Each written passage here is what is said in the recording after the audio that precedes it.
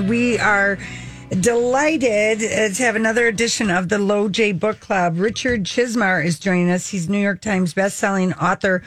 His latest book, Chasing the Boogeyman, a novel. Holy crap, Richard. So good. Hey, how are you? Good. How are you? I'm good. Thank you. I'm glad you enjoyed it. Oh, my gosh. My gosh. All right. So you co-authored a book with Stephen King called Gwendy's Button Box. I think there were two books, right? There were two so far, and the third one, actually, Gwendy's Final Task, is coming out in February of next year. And that Steve and I wrote that one together also. And how did you, how did you and Stephen King become writing compadres?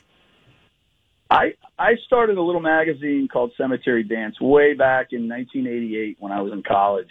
And it was horror, suspense, that kind of thing. And right from the very beginning, I always sent copies up to Stephen King's office in Bangor because he was, the reason I was doing this stuff. Right. And over the years, I was fortunate enough to be able to publish some stories of his and then some limited edition books of his.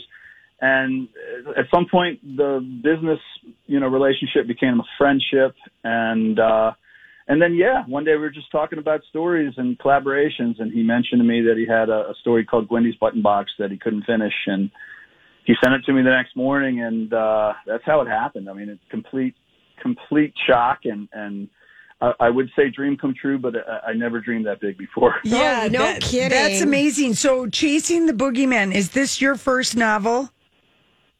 It's technically my first novel. I wrote the second Gwendy book by myself because You did. he was on a deadline and working on something else.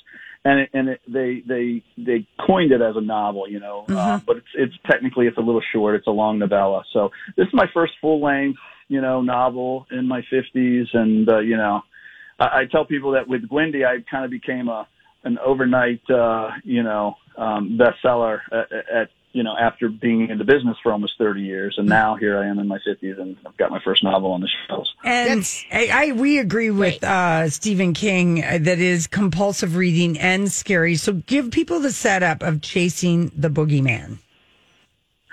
Chasing the Boogeyman takes you back to my hometown of Edgewood, Maryland, back in the summer of 1988. And at the time, I just graduated from college, and I moved back to Edgewood into the house I grew up in with my parents. I was engaged and my fiance, and I decided we'd save some money and I'd live at home until the wedding 9 months down the road. And, some bad stuff was happening in the town. And I was there to witness it, and Chasing the Boogeyman is it's just kind of, as true as it can get until you get to the murders. And then I'm a little, inventive, but it's about an innocent time and an innocent place that bad things have invaded. And I mean, it is a blend of fiction, true crime, and memoir. I mean, when I got to the end of the book, I mean, you blew my mind. Okay, blew my mind. Will you tell me, because I really thought everything that I was reading, I mean, I didn't really know what I was reading, I kept turning the pages, and then you've got photographs and other media in the book that was just really adding to the whole layer of mystery. Why'd you do that? I really wanted to Blair Witch, the audience. I wanted to play it as real from start to finish. And that was something my 22-year-old son very early on was like, Dad, you're going to get sued. You can't do this. You're going to drive the property values in Edgewood down because they're going to think that this serial killer preyed on the town. And I just blew that off. I'm like, Billy, we don't even know if anyone's going to read this thing. We'll see. And when I sold it to Simon & Schuster, a wonderful editor named Ed Schlesinger, he very quickly introduced me to the legal department at Simon & Schuster. And they pretty much said, yeah, Rich, we're not going to do that.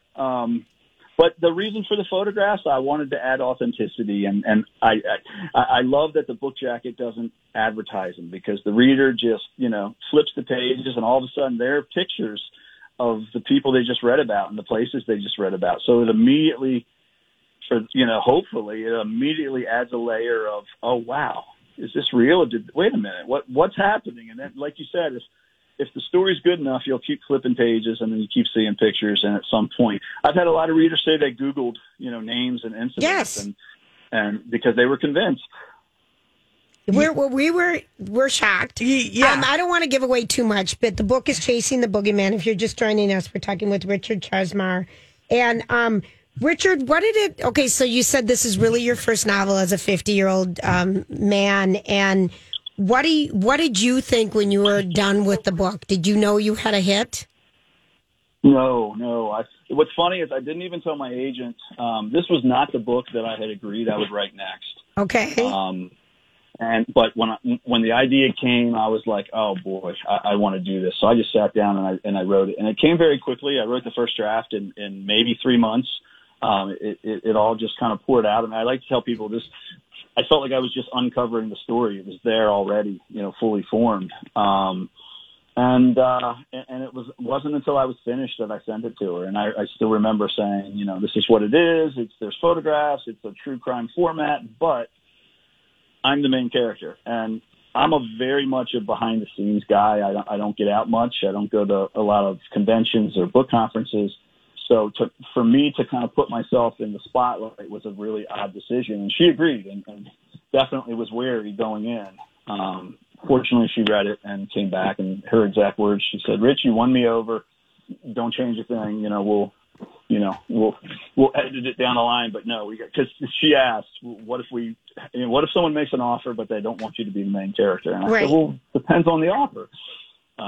So yeah, it was a very different book, but it was the way the story needed to be told in my eyes. And once I started writing and I realized that I couldn't fake it, this nameless narrator or give him a name, it was me, and I wasn't even going to try to fake it. I was just going to write about myself. And I like that too. Gosh, I like that part of it because you're writing about your boyhood experiences. It reminded, I guess, Julia and I, because we would have grown up like in the same time, 60s, 70s. It was a completely different time. It really was.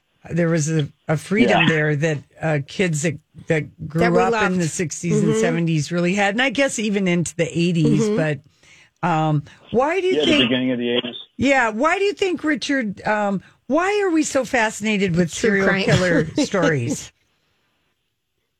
I think, people ask me, someone just asked me recently, they said, what's your favorite, what is your favorite monster? And I said, well, I don't have any favorite monsters because I'm a big scaredy cat. I said, but my favorite one to write about is the human monster. And because to me, they're the most terrifying because they can be anywhere. Right. And I, at a very early age, I carried that with me. The fact that, I grew up in this, working class town named Edgewood.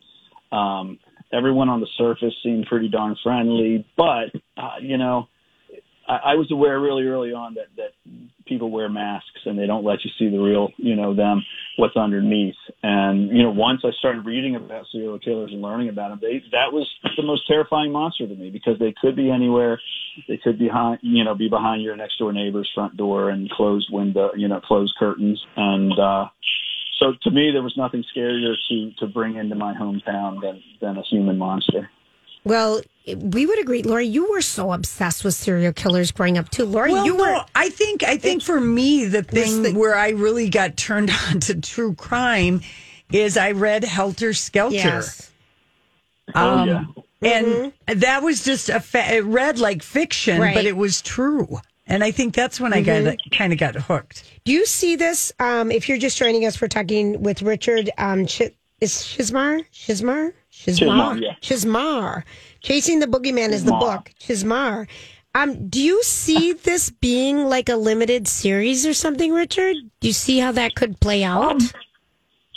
I would love to see that happen. I mean, there's definitely some interest in it, and now that we're into the first week of publication, and the reviews have been really positive, and the sales have been strong. There's been even more interest. So I hope so. I mean, I think a movie producer who was interested described it as the Wonder Years meet Silence of the Lambs, and I thought that it's a really good description because in reality, it's just this campfire story. It's really an old-fashioned campfire story told in a new way. Mm-hmm. And I think everyone can kind of relate to it because of that. It's one of those traditional, Stephen King just called it a creep fest in a tweet the other day, which I was very grateful for. And I thought, It's a good word. It's a creep fest. Yeah. Mm-hmm. Well, congratulations to you. We're delighted. We have to ask you, what is the last great book that you read? Oh, the last great book that I read. I just read, and it's not out yet. It's a book by a writer named Christopher Golden, and it's called Road of Bones, and I think it's coming out. It's definitely coming out this fall. But, Good. It's set in like Siberia or something, and it's set on a true basis on this road that was built on the bones of the people, the prisoners who built it, and it's scary as hell. Oh, So Lori would love that. Good. All right, Richard, are you, because you with the success of Gwendy's Button Box and then the next book, and now with Chasing the Boogeyman, do you have a lot of other authors who send you a book to read and then they want you to blurb it? Yes, yeah, that's one of the cool things. I mean, I've been doing this for 30-something years as far as being in the publishing business, and I've always thought the neatest thing is to get arcs, to get advanced reading copies, or even manuscripts from other authors ahead of time. To me, that's still one of the biggest bonuses, and I'm a big book nerd, so to get an advanced copy of something, and then to have them ask you, hey, if you like it, will you send me a blurb or an endorsement? That's even cooler. So yeah, I'm easy to please, but that still makes my day. Well, what a treat meeting you. You've made our day. You've made our you. day of being sad about Charlie Watts just a little bit better. No, well, thank you. I really appreciate it, and I'm glad you both liked it. And that's my town, Edgewood, and it kind of feels neat that I've introduced it to a bigger audience. Yeah, yes. It's very cool. We're going to follow you on Twitter, Richard Chizmar. Also, you've got a Facebook page. We've got a couple copies of the book to give away. So thank you, Richard, for that. And thanks for being with us. Oh, thank you both so much. Have a great day. You too. All right, fingers crossed for that limited series. 651-641-1071 if you'd like your chance to win one of the books. Chasing the Boogeyman is the book. It's a page turner. We'll be right back.